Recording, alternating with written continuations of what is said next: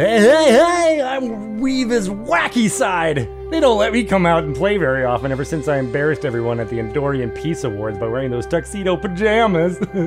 I can't wait for my buddies Lusty, Busty, and Condom Hat to come back from this mission so we can plan Reva's impending nuptials to counsel their plunging neckline. I mean Troy. Welcome to Re-Engage, everyone, where we return to a sci-fi show we all have a strong connection to, Star Trek The Next Generation. We re-engage with this series one episode at a time and reconsider Star Trek from a new perspective. I am super excited to talk about episode 5 of season 2, Loud as a Whisper, with the 3 of my wonderful friends. Hi, Jimmy. How are you doing? I am doing much better after that intro, my friend. Well done. Thank you. Thank you, sir. Kate, how are you? I think I peed a little during that. That was good. And Eric Granton, how are you, sir? I'm doing well. I think one might assume that's a reference to Inside Out, but honestly, I think it harkens back to Herman's Head. I'm impressed. Well done. Thank you, sir. I was a little bit of Krusty, a little bit of Joey from Full House, I think, was in my head for some reason. I was more talking about the format of the having wacky guy represented. Yes, right. Oh, right. Herman's Head, right? Where they're controlling each other. Yeah, I get it there too. Well, we are excited to all be here and talk about this one, Loud as a Whisper. As I said, it premiered on January 9th, 1989. Not a lot of crazy events happening during this period, but some weird facts that I wanted to throw out there before we go to Kate for what was happening in the cultural world. This is the first episode airing in the year of 1989, so we're covering some of the end of 1988 here. Don't have an exact date for this, but around this exact time is when Europe and the United States were connected via a internet cable for the first time. It went from Princeton to Stockholm, Sweden, and is at the cusp of when the World Wide Web was about to be introduced to everyone. That's kind of crazy that that's just happened during the run of the show, even, that we can talk about that. We were seeing the future while living the future. It's true. In the past. Whoa. I'm sure I could look it up, but I bet that cable's still there. They cut it a long time ago. Well, yeah, but it's still just lying there on the floor of the ocean. I feel they've replaced that a couple of times. I feel like that's a news story like every decade or so where they're like, they've finally got fiber optic cable that goes between, these things. Totally. I'm just curious whether they leave the old one. It's next to the blue jewel that the old lady from Titanic drops down. Right. On January 7th, 1989, Emperor Akihito becomes the 125th emperor after the death of his father, Hirohito. Big event in the world. I definitely remember hearing about that, but I do not remember hearing about, well, actually, no, I guess I do. On January 11th, Lexus and Infiniti luxury car brands were introduced for the first time. Oh, yeah. I remember that. You remember that? I was standing in line at McDonald's when I heard the news. You were not. No, who the fuck knows? So I was living in Germany, land of BMW and Mercedes, so there's no talk of Lexus. Even as being like the new hotness that's going to take you over. I was excited about that, and then I learned about Saturns later in life and got even more excited about that. And they went away. So now I'm all Kia all the time. Kias? I got a Kia. They're adorable. Hamsters drive those. I still remember that hamster commercial with the one that was like super stoned in it, right? Yes. Another thing I have in common. Go back and watch for sure. Kate, what was happening in the world of pop culture?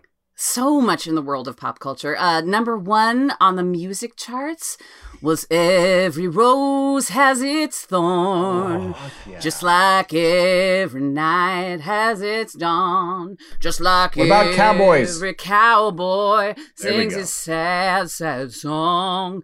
Every rose has its thorn. Yes, it does. That was Poison's big, like, ballad, right? Yeah. Epic. Oh, yeah. On TV, Pat Sajak quit the daytime version of the series Wheel of Fortune for a CBS late night talk show, but he remained the host of the nighttime version. I do not remember his late night talk show. I don't know that went very far. We'll count that maybe in the Magic Johnson length of time, I bet, in terms of how long that was on the air. The number one movie was Rain Man, which I believe I saw in theaters. What I did not see in theaters was that same week, Universal Pictures released a cut of the 1985 film Brazil. But instead of 142 minutes, this version is 93 minutes long and turns the dark sci-fi satire into an uplifting romance complete with a happy ending. And it was given the nickname The Love Conquers All cut. And I want to see it. Like, simultaneously, like, have this sick desire to see it, but also I'm so frightened of what it must be like. It's like the anti-director's cut, right? Like, because this was the time when, like, Blade Runner, Ridley Scott's director's cut was just coming out, and people were like, "Oh, it's actually better," right? And this is the anti-version of that. Well, apparently, this was the cut that that the studio wanted. And Terry said no. And when they asked him to do a made-for-TV cut, he had refused. And to this day, as far as I can tell, nobody claims credit for that ever being released. The studio was like, we don't know how that version of the movie got released. And in the theater world, on January 8th, Starlight Express closed at the Gershwin Theater after 761 performances. They had that many. That many of that god-awful show. At least some actors got paid for all those weeks. All those ankle breaks. I saw Starlight Express in London in the late 90s, and it was the first show we saw. But we had just gotten off the plane that afternoon, and they said, don't go to sleep. So we went to see a show instead, not knowing that it would be sort of in the round, but but opposite. The audience was in the middle, and the track was all around, and we were in the back row. And at one point, I woke up and realized the entire 2 rows of my college students were all asleep in the back row whilst they were skating by singing their goddamn little hearts out. So I still can't tell you what that musical is about, other than that they tried to zhuzh it up with inline skates. That was their big answer to the revival, was inline skates. It's perfect. It's all because of that kid who went to go see the matinee of Starlight Express and then waved hi to Mikhail Gorbachev when he was in town from a few episodes ago. That's why it closed. That's right. Exactly. I remember. Right. But that's the pop culture world. Pop culture. Pop culture world. Jamie, do you have any trivia about this episode in general? I know I got one thing that I emailed to y'all before we started. Yeah, I got a few, and it's nothing that you touched upon. So Howie Seago, who's Eric will talk about his career in just a bit. He actually met with the production crew during the infamous writer's strike that has come up a lot in our podcast to pitch the idea of a episode that is centered around a deaf character, because he was a bit alarmed about the myth of the deaf person. And this episode came out of that talk he had with them. And originally, in the original cast, Riva was supposed to, after the chorus is murdered, he was supposed to learn how to talk overnight. And the day before they got into shooting, he brought up the idea of what if Riva actually stays on Solaris and teaches sign language. And to his great surprise, the entire production company was enthusiastically supportive of that idea. And so they totally changed what happened with him and how he communicated after that. And I think the most fun bit of trivia is Marnie Moseman, who is the wife of John Delancey, is in this. But she's the first of the Delancey crew to also join Star Trek after Q. Both of his sons also have been in the Star Trek franchise. Keegan, his first son, was on Voyager, and then his younger son, Owen, joined him for the Star Trek World Tour, which was a traveling exhibit of some of these Star Trek sets, and a little 30-minute movie that John Delancey wrote and produced with the Q character to introduce this. And his son Owen played the character lowercase q. So all of them have been in the Star Trek universe. Wow. That's pretty fascinating. Fun stuff. Star Trek trivia. Boom, boom, boom. I can't wait for the return of Q in Picard season 2. Just to, what's going on in the real world right now. They've been teasing it a little bit. I think it might be a going into the past for season 2 of Picard. There's a poster that just was released today that has like highways in the shape of the Starfleet logo that look like, Los Angeles highways. I haven't seen it yet. I know, so I don't know. That's my exciting theory. I'm going with it. But Loud as a Whisper was written by Jacqueline Zambrano. Directed by Larry Shaw. Again, it was first released in January 9th, 1989, but it was being filmed at the end of 1988.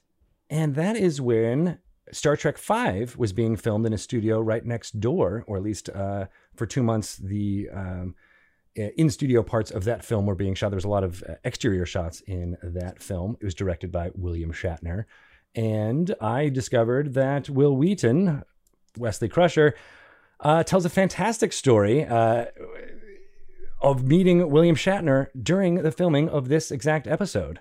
And getting a little bit of a snub from him, from William Shatner. It's really well told.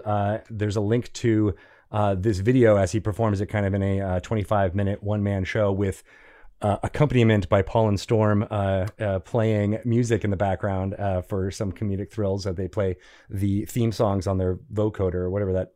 What's the name of that instrument where you breathe into it? It makes like synthesizer type sound. It's not a harmonica. It's got a tube. Melodica. Melodica. There you go. We'll go with that. And it's very adorable. But it is canonically taking place during the shooting of this episode. So go take a look.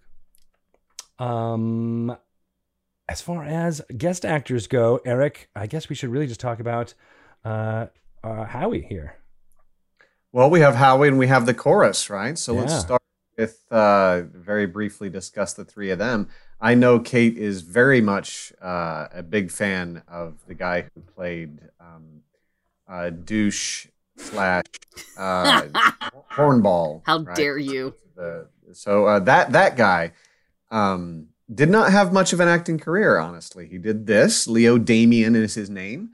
He was a crowd member voice in The Last Temptation of Christ, did a co-star in Murder, She Wrote, this, and then became a Malibu realtor with Sotheby's, and has been doing that for the last 30-some years. That feels like that fits. That tracks. Yeah, it does, right? It kind of does. Then we go to the scholar, Randy Oglesby, who is still going strong, most recently in WandaVision, but is very, very important that we talk about his particular Star Trek bona fides, because not only is he in this one, and this is, of course, his very first appearance in the Star Trek universe, but he's best known for his recurring role as Degra on Star Trek Enterprise. He's also known for his other Star Trek roles, including Treneld in Star Trek Enterprise episode Unexpected, the Miradorn twins, Akel and Rokel, in Star Trek Deep Space Nine episode Vortex, Silaran Prin in The Darkness and the Light, and as the telepathic alien Kir in Counterpoint, a season 5 episode of Star Trek Voyager. This dude got around the Star Trek universe. Yeah.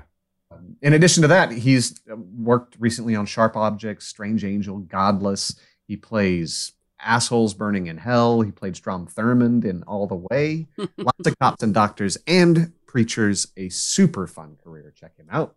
And then we get to Marnie Moseman, who Jimmy talked about briefly at the beginning. She owned the 90s with Ally McBeal, The Profiler, Days of Our Lives, Frasier, Picket Fences, cartoon voiceover, and then she did a little role in What Women Want, and no longer did film or TV after that. That was 2000 and done.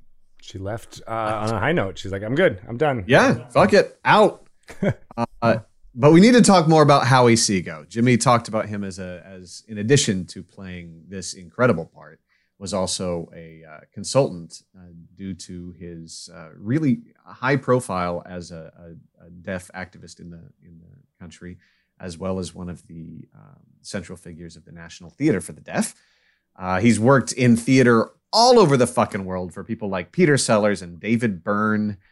He worked at the freaking Salzburg Festival, and he's been a member of the Oregon Shakespeare Festival's core company for over a decade.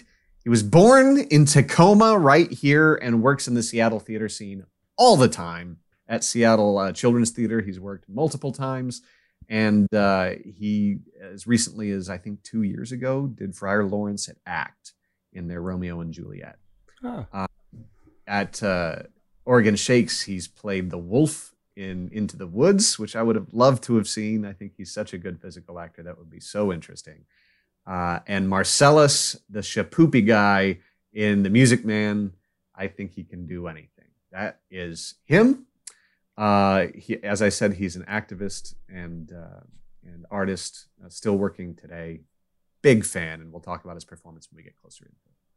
Amazing stuff. Yeah. And I love that he was instrumental in the pitching of this episode and wanted to make it be a positive portrayal of people who can't hear and how they are in sci-fi. And I love that that's pretty much the best takeaway from this episode of that portrayal. And we'll get to that as we go through. So yeah, it opens with Picard playing with a 3D holographic display in his ready room.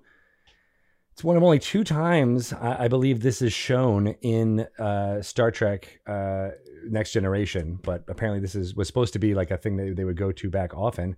And he's trying to figure out a weird orbit of a planet. Kate, you were trying to see how this worked.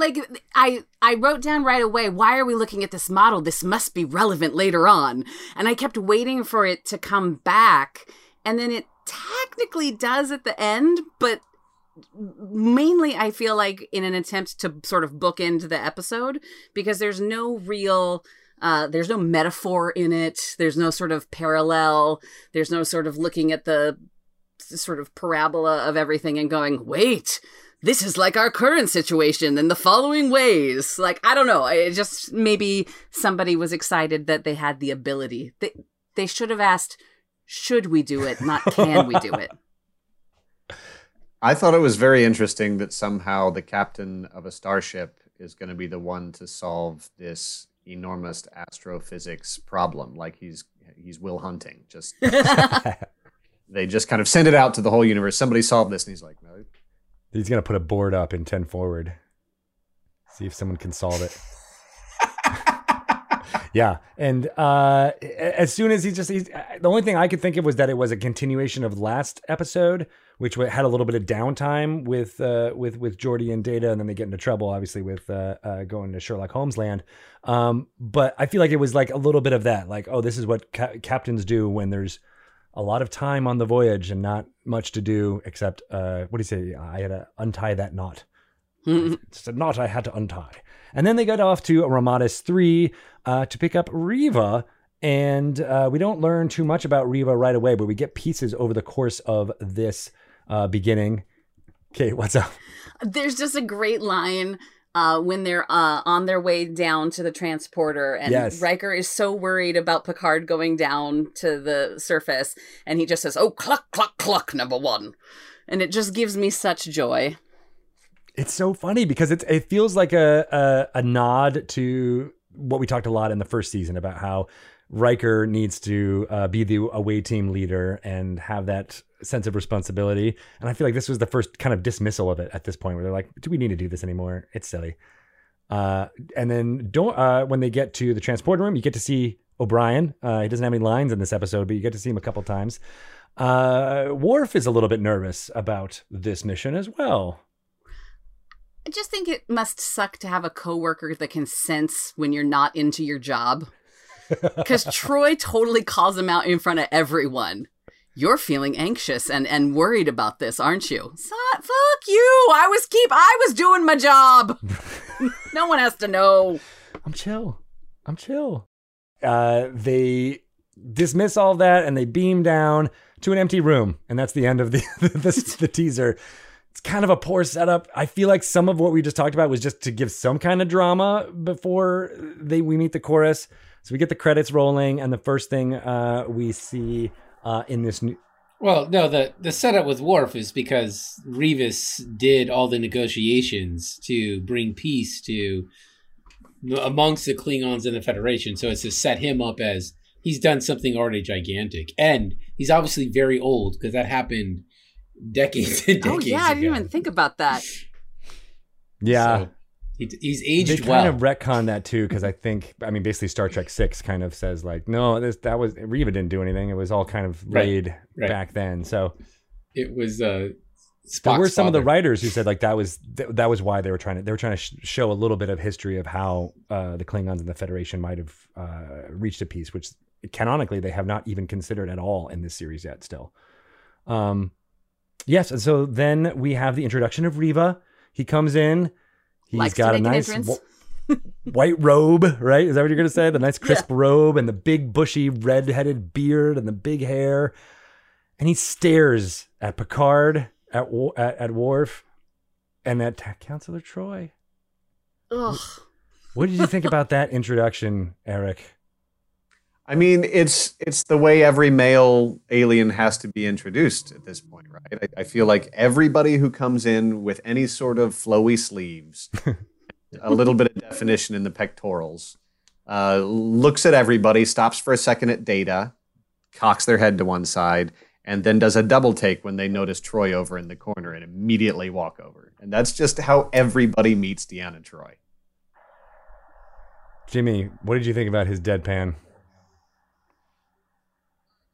It didn't come across to me as deadpan because I don't know how a deaf person reacts in those situations. So I wasn't reading as, oh, this is a deadpan thing. I was reading as this is a person who doesn't necessarily use their own expression because they've learned to express with these other entities behind them. And I was way more fascinated by that. Like as soon as that was introduced, all I could think about from that moment to the end of the episode was the chorus, and I wanted everything to be about the chorus and didn't know about the chorus, and I wanted to follow them everywhere. Well, and I didn't particularly care for the dead, and I do think it's deadpan. I think he tried very hard not to show pretty much any emotion as Riva while the chorus was still alive, and then they had, which we'll talk about later, that nice change where he becomes very emotive and very, the frustration of not having this method of communication he's been leaning on is gone. I just would have liked to have seen a different portrayal of the earlier one. I feel like a lot of times there are performances that are still as this one is, and you can literally see nothing. And, it's incumbent upon the director of photography to do something then. The hands are tied here. So I just felt like the performance until the chorus goes away is pretty static and not interesting at all. Yeah. But I do like of course it's that way on purpose to juxtapose with the later performance, but I don't think that's effective. Yeah, this beginning part is tough to watch just to see. It's almost like he's asserting his identity with each one of them first, studying them, doing that whole shtick. And then Picard keeps trying to do his diplomatic stuff. I'm like, I'm Jean-Luc Picard, the USS Enterprise. And then he puts up his hand and he's very rude and pompous and also stoic at the same time and not giving any emotion. And you see it right from jump here as he puts up that hand and then the chorus enters and you see the three of them, and it's the weird staging a little bit for me, like where they stand. They have a platform that they're there for, to be there.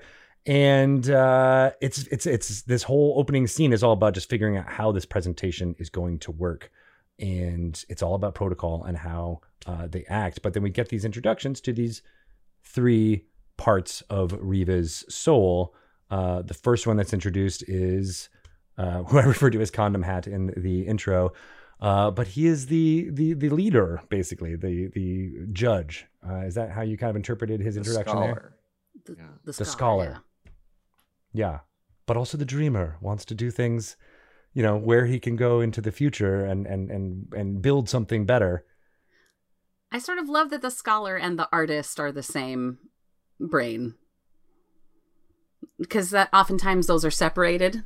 Because we think of, artists as dreamers who have no touch with reality. So how could they be the scholars? But we're smart too sometimes, y'all. That's just people trying to build a wedge between natural allies.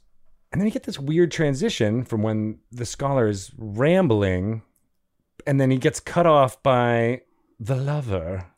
I'm sorry, I think you mean the anarchy of lust, as he also introduced himself. Christ. I do not know why they didn't give him a French accent based on. I am the anarchy of lust. Yeah, like that. It desperately needed that. Yeah, and he's also the warrior. He also is the dude. Oh, that's why they didn't give him a French accent. But from the start, I don't like this aspect of Riva's personality at all. At all. I was so skeeved out by Riva at the beginning, and like very viscerally unhappy about the whole thing. I just yes, every spidey sense within me was going, because Deanna also seemed uncomfortable in the beginning. And I even wrote down, I'm so skeeved out, but I think it's maybe because of the guy who speaks for him being so smarmy. Because there's something about, and then as soon as that guy went away, before he even died, but when he goes away in the dinner, in the date, yeah, I was like, oh, I love Riva. Yes, more Riva. Yes, Riva Troy. I stand. Yes, this is, I ship this. But yeah. And I don't. Gross. What do you think it is? Because I had that same reaction too. And I'll open this up to Jimmy or Eric too. Like, what do you think? Is it the fact that we know that he's supposed to be the lust person, and then therefore we already know that we're going to have a judgment against him, or is it just the actor sucks and didn't really pull off a flirty thing that felt charming and just felt skeevy, or is it the fact that we know he's lustful, having these thoughts because they tell us when this guy talks, he's talking about that? I mean, it wouldn't have seemed as creepy if you have Danny DeVito out there going, I'm also the wanton chaos of lust. And also the would warrior. be kind of charming. Yeah. But you've cast someone who would be cast for 10 years later in various versions of Sleeping with the Enemy or Enough, or like the type of actor that you have chosen is not the type of actor that lives happily ever after with someone. It's the type of actor who has real trouble with the law later in the episode. So I'm skeeved out too. And then we get the final aspect of his personality, who even though Troy says the lust person doesn't talk as much, I feel like she didn't really talk enough in this episode either. If she's supposed to be the person who blends the two of them together and is the peacemaker, that she doesn't talk a lot during this episode, unfortunately. The gender politics of making her the peacemaker is really fascinating, isn't it? Yeah. Agreed. No, stop. Make sure you're agreeing, you guys.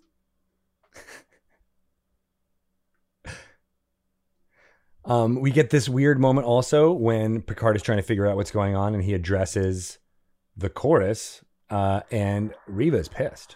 He says, "Speak to me," in the scholar's voice. That was the moment where I didn't, because I wasn't skeeved out about the lust Anarchy had Anarchy had addressed Troy. I might have just missed that, but This moment, I was like, "Oh, well, that's a dick. Like, these are people. They're not voice boxes. Why wouldn't I look at them? They're looking at me and they're talking." And so that's when it really, I wanted to see so much more, because I was like, "Oh, I got to know more about what this relationship is between them. Are they like automatons? Like, will I see something of them outside of Reva?" And I all I could think about from that moment on was, what is the process in the life of the chorus?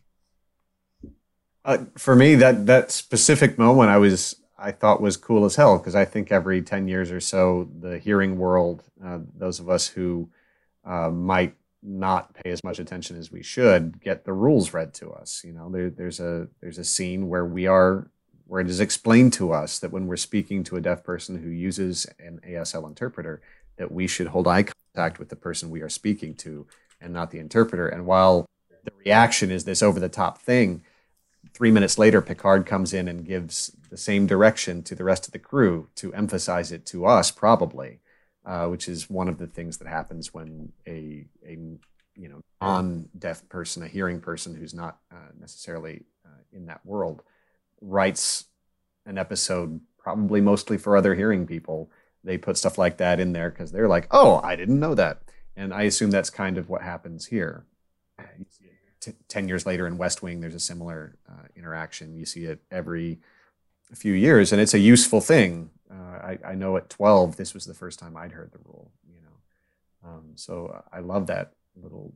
There was also a slew in the 80s of very special episodes of sitcoms. I feel like that also were instructive in that way. And Kathy Buckley came to mind too when watching this, the stand-up comedian who is deaf and very openly talked about all of this in a way. And I almost wish there was a comedic element to this chorus, because it felt so earnest all the time. And I think part of that was why turned me off by this form of communication, and everybody was a little bit kind of tough by it, because there was no self-deprecation that so many of us use to navigate social mores like this. And when they got to the date, we start to see him loosen up a little bit. We see the charm, and we see the communication, and we see all that happen from the face of a very expressive, talented actor. Jimmy, what you got? Well, I was gonna say there's a fulcrum moment later on where really the actor is choosing to, I think, withdraw so that there's a more dramatic reveal of who he could have been, because later on he does say, "I was pompous," but as Eric was speaking just then, it does strike me that it could have been played.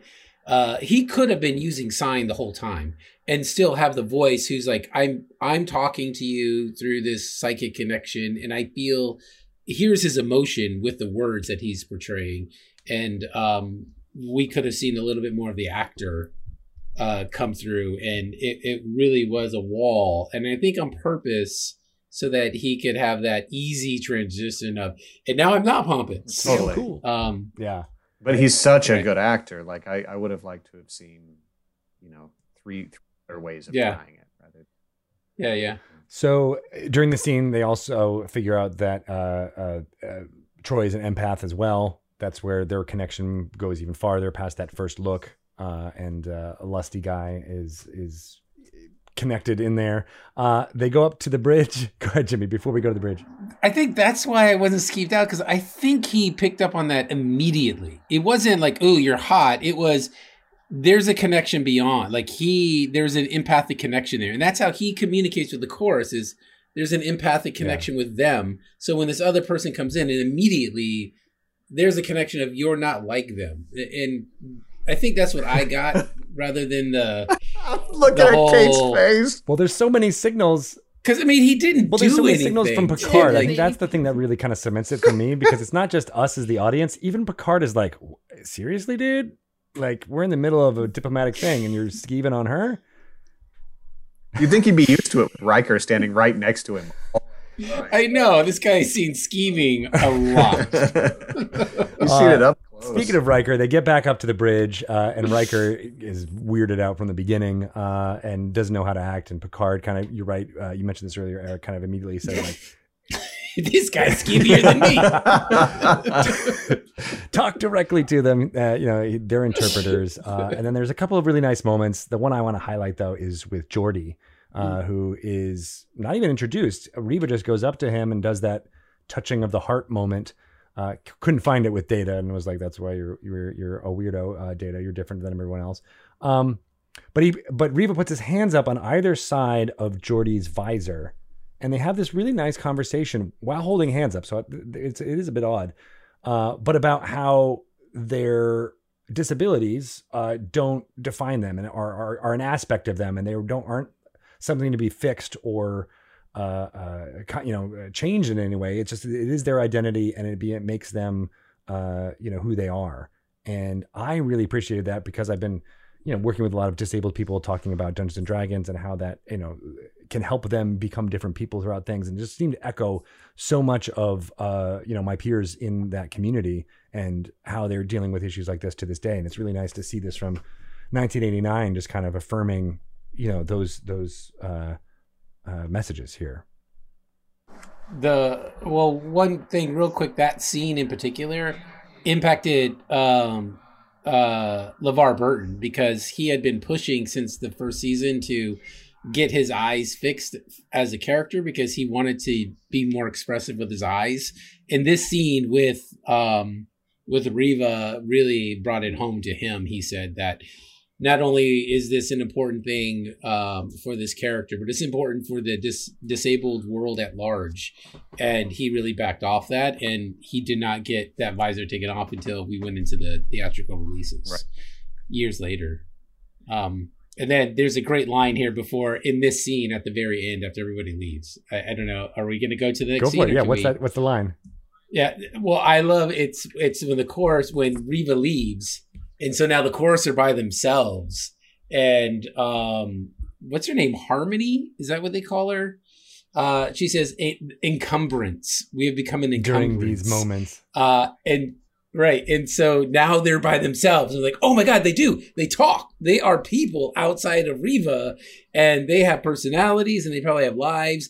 And I glommed onto this. It's like, I really want more chorus by themselves, and I wish it would have been at the cost of Riva, but I really wish the story would have been like Riva died and the chorus had to like that would have been learn to live and communicate, because that story was fascinating. That is fascinating, and I think this is the only time where the chorus speaks when Riva's not present, and they're basically just like, can we get somewhere to sleep? Right. We gotta go to bed. I want to unpack for just a hot second the fact that he leaves behind his intellect when he goes on dates. That's a thing. That's a thing. Yeah, he just needs his skeevy wingman. To come with them. So yeah, and they leave this because Riva overtly asked, "Can Counselor Troi show me around the ship and take me to places?" And that's where Riker and Picard are like, can you get a load of this guy? But they allow him to do it. And they have another connection, Troi and Riva discussing things. And this is where we do see the kind of flirtatiousness a little bit. The writing is not good. The joke he tells is not even really a joke, but he laughs at it anyway. But you do get a little bit more of a humanness. And the weirdness that the thing about this thing that I want to talk about is how Troi immediately is like, can we get rid of that guy? When is he going to get out of here? The interpreter. Well, that's right after he says the line, until we find our own method of communication. And I believe I went, yuck, out loud, because it just skeeved me out so hardcore. I would want to get rid of that guy too. Is that the language of love? Is that what he's trying to say? Little Morse code under the sheets, as it were. ... if you know what I mean. SOS. Or he could have been talking about the 3 minutes it took Troi to learn sign language. In fact, not even 3 minutes. She literally learned it as it was happening. Like, it was instantaneous. As he said something, he's like, oh yes, that sign means this deep thought. I am with you entirely, Riva. extraordinary. One of our other talents we didn't know about. Yes, we'll get to the very comedic sign language scene with Data in a second. But they go to the briefing. Well, Troy too. She was reading his sign language. Oh yeah, no, immediately. No, I know. I just think the comedy part yeah. of that Data gets to is so good. Oh yes, of course. They go to the briefing in the observation room, and this is where we see the most pompous form of Reva. Not even arrogant. He's like, I always figure out something. I'm gonna do it. Let me guess. These two races that I'm being brought to have a ceasefire and peace talks about. It's about some asset, isn't it? It's probably just about some piece of land. It always is the same old shtick, and I just got to figure out a way for them to talk to each other, and I'm gonna do it no problem. And Picard is basically like, so all this stuff that we prepared for you, you don't care? And they're like, nope, peace out. And he leaves, and this is the weird thing part. He leaves, and then the chorus kind of leaves kind of piecemeal afterwards. And Harmony says, thank you, see you later, bye-bye. As Picard is trying to figure out how to just close the meeting. What is this? Another just big setup, as we've been talking about how he could be as awful as possible so that he has a nice dramatic turn? I think so. I mean, it's playing the opposite. Make it. I mean, it's just written in, right? He's written to disregard everything and not needing it, so that when things turn, we can see him struggling. And I actually thought that his point, like it pompously said, but his point was pretty spot on in terms of it's been so many years, like it's been centuries, right? Isn't that what they determined? It had been forever. That whatever that original thing was, nobody remembers that anymore. And that to me was a little bit of like, I've done this before. Maybe some earned confidence in that instance. But the way he ends the meeting himself, you're right that he's pompous about it, but I think his point is interesting. It's a little bit Michael Jordan, right? Where you're like, you're a dick, but you kind of deserve it. Well, and I mean, it's also a very popular form of international diplomacy as well. I mean, in that the last 5 years again, after seeing it, cyclically throughout history, that a lot of people don't prepare for big things like that, and they just walk in and wing it, and they think that it's just as valid as sending in the experts. So I think it was an interesting commentary that way as well. Are you saying he's a lazy dungeon master? A little bit, yeah. Because I can that's language I can understand, right? He's just like, I'm an improv. I go in and I have enough skills where I just know I'll get the cues from the crowd, and I'll know exactly how to make people laugh, and it's like jazz. So his exit line from this conference room was, I got a dinner engagement. He goes to the dinner engagement with Troy, and this is where the sign language learning really comes full circle, and they have a full-on conversation where at first, you're right, Troy's like trying to guess what the signs are, but then after a while she's just vocalizing what he's doing with very simple signs, and gets that on. There is a connection here. Does it? And it's the best once Skeevy Dude leaves. No, like, yeah, there's one point. Oh, I was just gonna say, like I said, I completely am into the relationship after that point. Like in terms of the mutual respect and sort of like it turns into a respectful like back and forth, and less of a leery up and down, as it were. But oh shit, I was gonna say something and it was gonna blow all of your fucking minds. It was amateur. Yeah, I know, right? I was going to be like, podcast done. Boom. Boom. Well, let me follow up with some C material. When they were doing the sign language, there was one point where he starts slowly repeating his signs. And I thought that was a little bit of akin to a person saying something louder to a person who doesn't speak the same language. So I don't understand you anymore because you're doing it slower. So there you go. There's my big punchline. It's like charades where you're just doing the same motion over and over again and no one is guessing. Right. Try something new. Exactly. the ceasefire at Saleas 5 is not happening anymore. There is a lot of laser activity down there, Worf tells us. They get to talk to the Salarians or the Saleans, and they are not very attractive looking. I'm not going to mince any words there. I was going to say that they already have something in common, and it's massive eye wounds. Like, because two guys on both sides have massive eye gouges out, and can't you just Giant use that styes as or your point of something. contact to start with? I could be a diplomat. I swear they ran out of money because of that little graphic they did for Picard in the beginning, and they're like, "This is the only mask." Eye we wounds have, for guys." everyone. I mean, I'm tempted to say they look like Wookalars, but I'm pretty certain nobody in listening or anything else has ever seen the movie Private Eyes with Tim Conway and Don Knotts, where they are searching for the mythical creature Wookalar. So I recommend it, and now I'll go back to being quiet. These are Wookalars. God bless you. I'm pretty sure they just took the Wookalar costumes from the Paramount Vault and were like, just put them on. This is what I'm saying. They were Yeah. left over. There's a weird conference call thing here where the other faction breaks into communications. No one seems concerned about that, but that just happens. And there's this weird line, "Where is Reva?" Everyone needs Rima, and he's trying to eat a very delicious salad with Troy. That's my favorite shot. It goes back to him, and he's holding a little Like a sprig fig or of something. lettuce, and he's so disappointed. He's like, "Shit! I had such a great point I was going to make with this plant." Yeah, dude, he got blocked. Got He plant totally blocked. got blocked. He got Solara blocked. He comes up to the bridge, and true to his word, he immediately says 3 sentences, and they're all like, "Oh, thank God, Reva's here." And everything seems to get cleared up. It's the one moment where I'm like, they actually show him doing his job really well, right? Like he's able to say a few things that I think is like, be brave in coming together for these peace talks. Your warriors, be brave in this. And I was like, oh, okay, that's a really good way to, kind of challenge these two factions to change.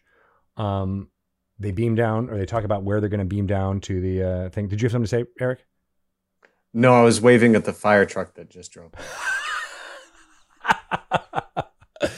I'm in Gig Harbor, Washington, everyone. Maybe that was our friend here from the going by. He's gonna go ride along on the thing. Yeah.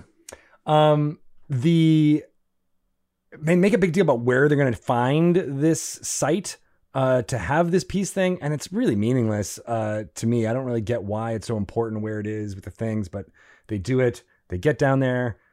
They talk about beaming in some furniture with Geordi. Another really unimportant conversation that doesn't do much other than fill time. And then they don't even beam exactly where he wants to go. They have to beam to like the foyer of the hilltop and then walk through the columns. For some reason, They don't I have kept imagining Aslan was going to come to get sacrificed, and we were all going to learn an allegory.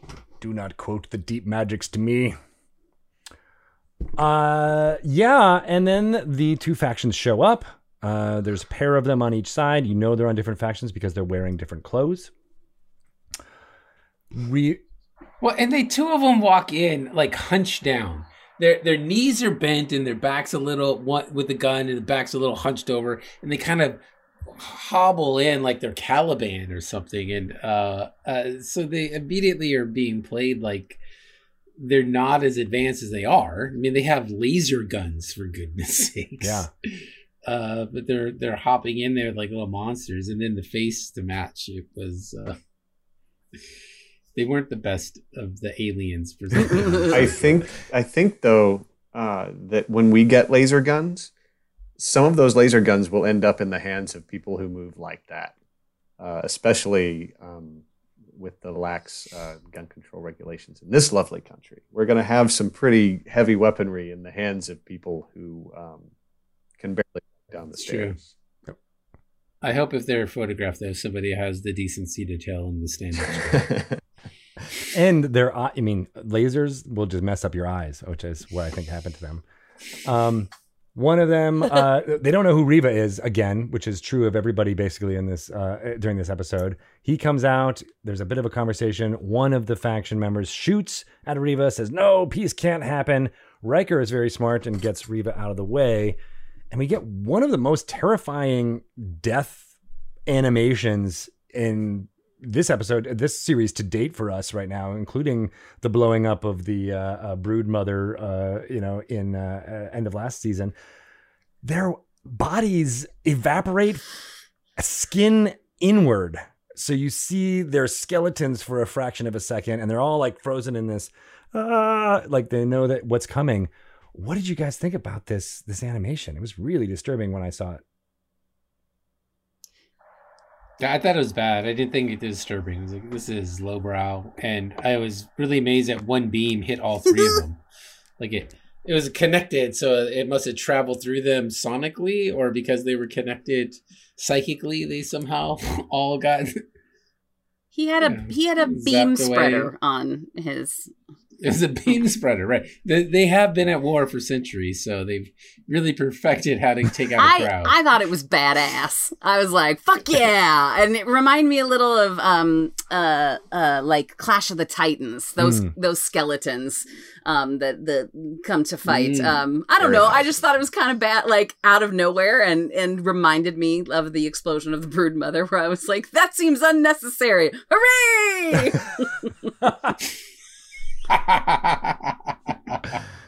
Yeah, I mean, it's certainly not, up to optical standards of today, but I thought it was a pretty well done representation of something that was horrific from the get-go, and you really felt their deaths.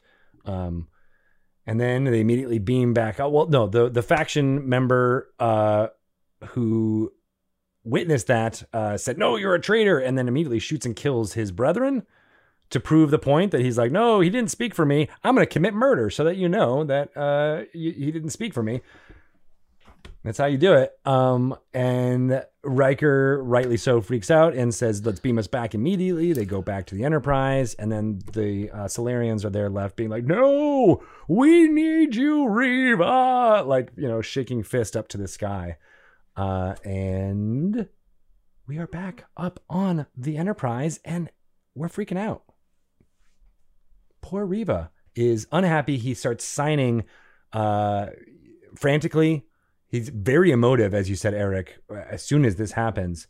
But the only part about this scene that I wish was different was that there's no sorrow in here. He's just angry. And I wish there was some mixture of other emotions in here to kind of help it out. What did you think about this shift in his performance, Eric?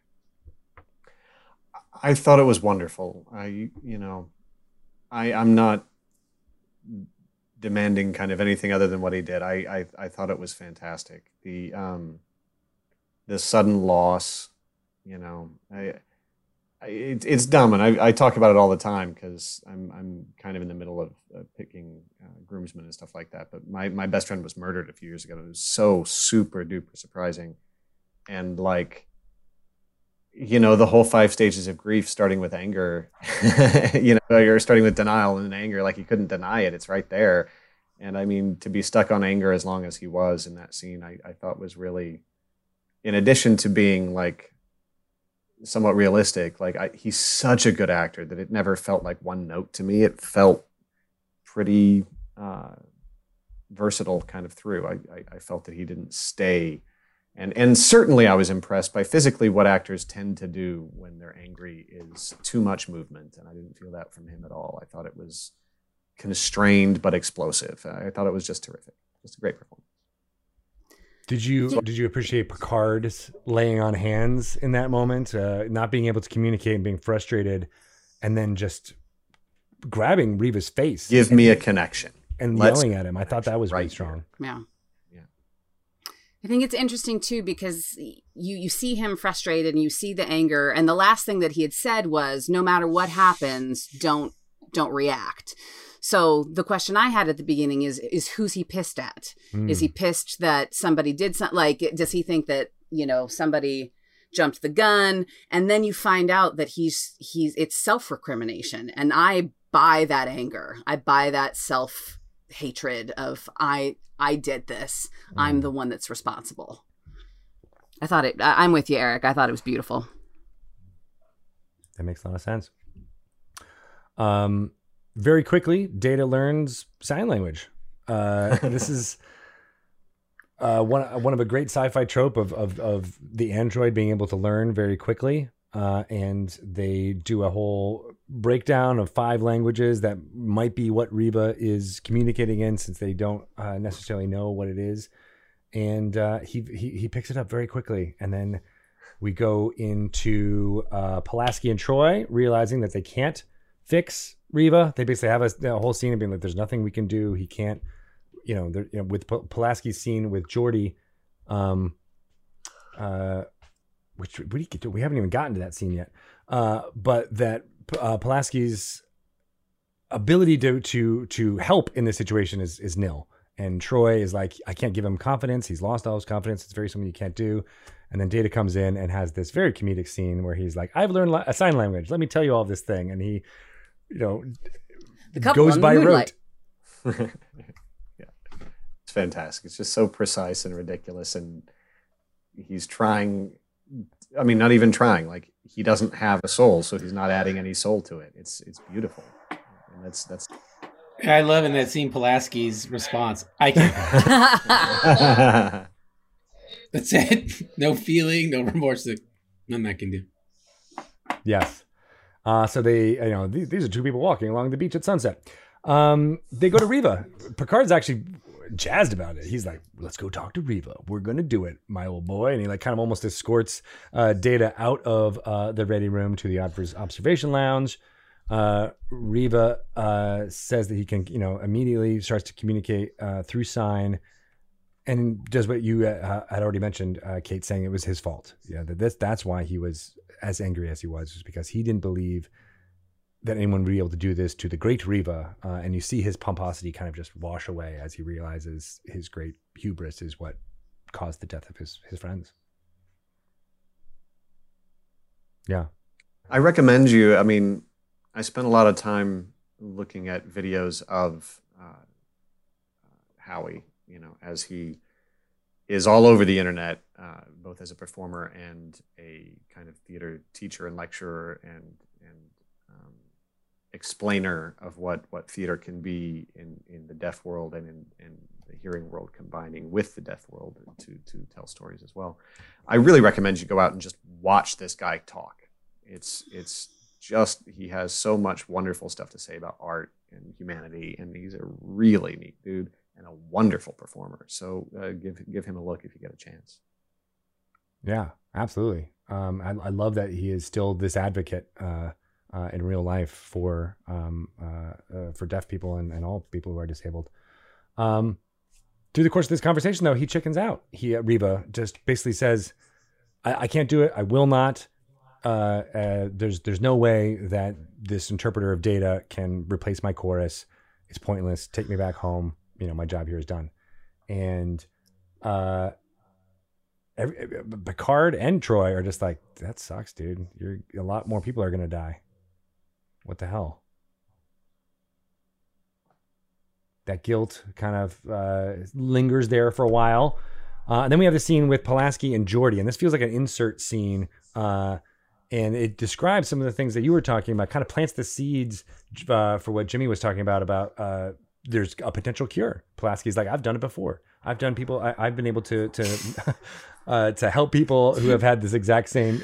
I love right, but we can't blow past. He says it's impossible. It's impossible, and it's from the standpoint of I don't think it's impossible. I've looked into this. It's impossible. She's like, I've done it twice. Big universe. Just drops it. In case you didn't know, I've grown eyes before twice. Pretty easy. I have my own NBD. What size are you? Yeah, and I love Geordi's reluctance here. That line where he says, "I'd be giving up a lot." That really hit home for me because I was like, yeah, this is a big thing. And Pulaski's bedside manner here kind of sucks. It's kind of her shtick in a way, but she's like, I'm going to tell you, it's terrible. You shouldn't do it. But also, why are you hesitating? Let's do it. It's this weird contrast in her character. And I think in some ways we're still trying to figure out exactly what she is and how she kind of reacts to situations like this. But the big takeaway for me was just like, man, I think Pulaski could have been a lot kinder in this scene. Well, it's a big risk. That's all. I didn't take it as she wasn't kind. It was like, I can't guarantee you it's going to work. It could go wrong, but I've done it, as I said, twice successfully. Nobody else has done this. And, only a 20% reduction, in which that's what you're referring to, George. Is like, that's a big loss. 20% loss of what I get now is when you've looked at the world that way your whole life and can see everything that, see things that nobody else can see is for him huge. He's given up a lot. And I don't think at this time they had adopted his new tactic that you had mentioned before, Jimmy, about how the scene with Riva changed his thing, because he was pushing, as you said, to have his eyes be fixed throughout the course of these seasons so that he could use his eyes in his acting, because he thought that was a really good big tool. But many fans say that this scene was left in just because they were planting the seeds for what they were going to do in the future, and then this filming experience ended up changing that. And so it's this weird little legacy of like, could this happen? And then it's not really closed until the feature films at the end of the 90s there. Troy goes to Riva and then says, I'm going to take up your task because you don't want to do it. And can you give me some advice? And they have this long conversation about whether it was a trick or if there's some technique that he has going forward, and ends up basically convincing him that he should do it. I love she plays his own philosophy in his own words against him, and when she asks him why can't you turn your disadvantage into an advantage, and like it's just so well played. You can see it hit, and part of it is it's just a wonderful scene for him, as they all are. It's nicely played. Agreed. Yeah, I think this is a well-written scene where you hear both sides, and then when she lays that bomb, you're just like, oh yeah, she laid the perfect trap, and you can see it immediately as his kind of demeanor changes. He makes it like a little shake of his head that he hadn't considered it from that angle, and he's like, oh, interesting. And then you're right, he gets that confidence back, he gets that swagger back. But it's got another great joke with Data as interpreter here, where he says thank you in sign language, and then Data says thank you. Oh, thank me. Ah. Yeah. Brent Spiner making it work. And then they go back to the table that had been so immaculately beamed there, and it ends kind of on a nice little note of the two factions sitting close together, trying to communicate through sign language, teaching them this shared language that the three parties can use together as the only way that they can communicate. And we don't see them, do we? It ends with Riva's by himself, just standing there waiting. Maybe that's just in my head then. I always had that image of. Yeah, I think he's just waiting. It was like they didn't want to bring back that. Is that your fan fiction, Greg? That's my fan fiction. Yeah, it's this large pull-up shot. Literally, is that not in there? I thought it was. It's not in there. He just stands by himself at the table. Well, in my head, there's a crane shot that goes up forever, and then you see him like sitting there doing sign language with these two people. All the way back to the Enterprise. It's a drone shot, yeah.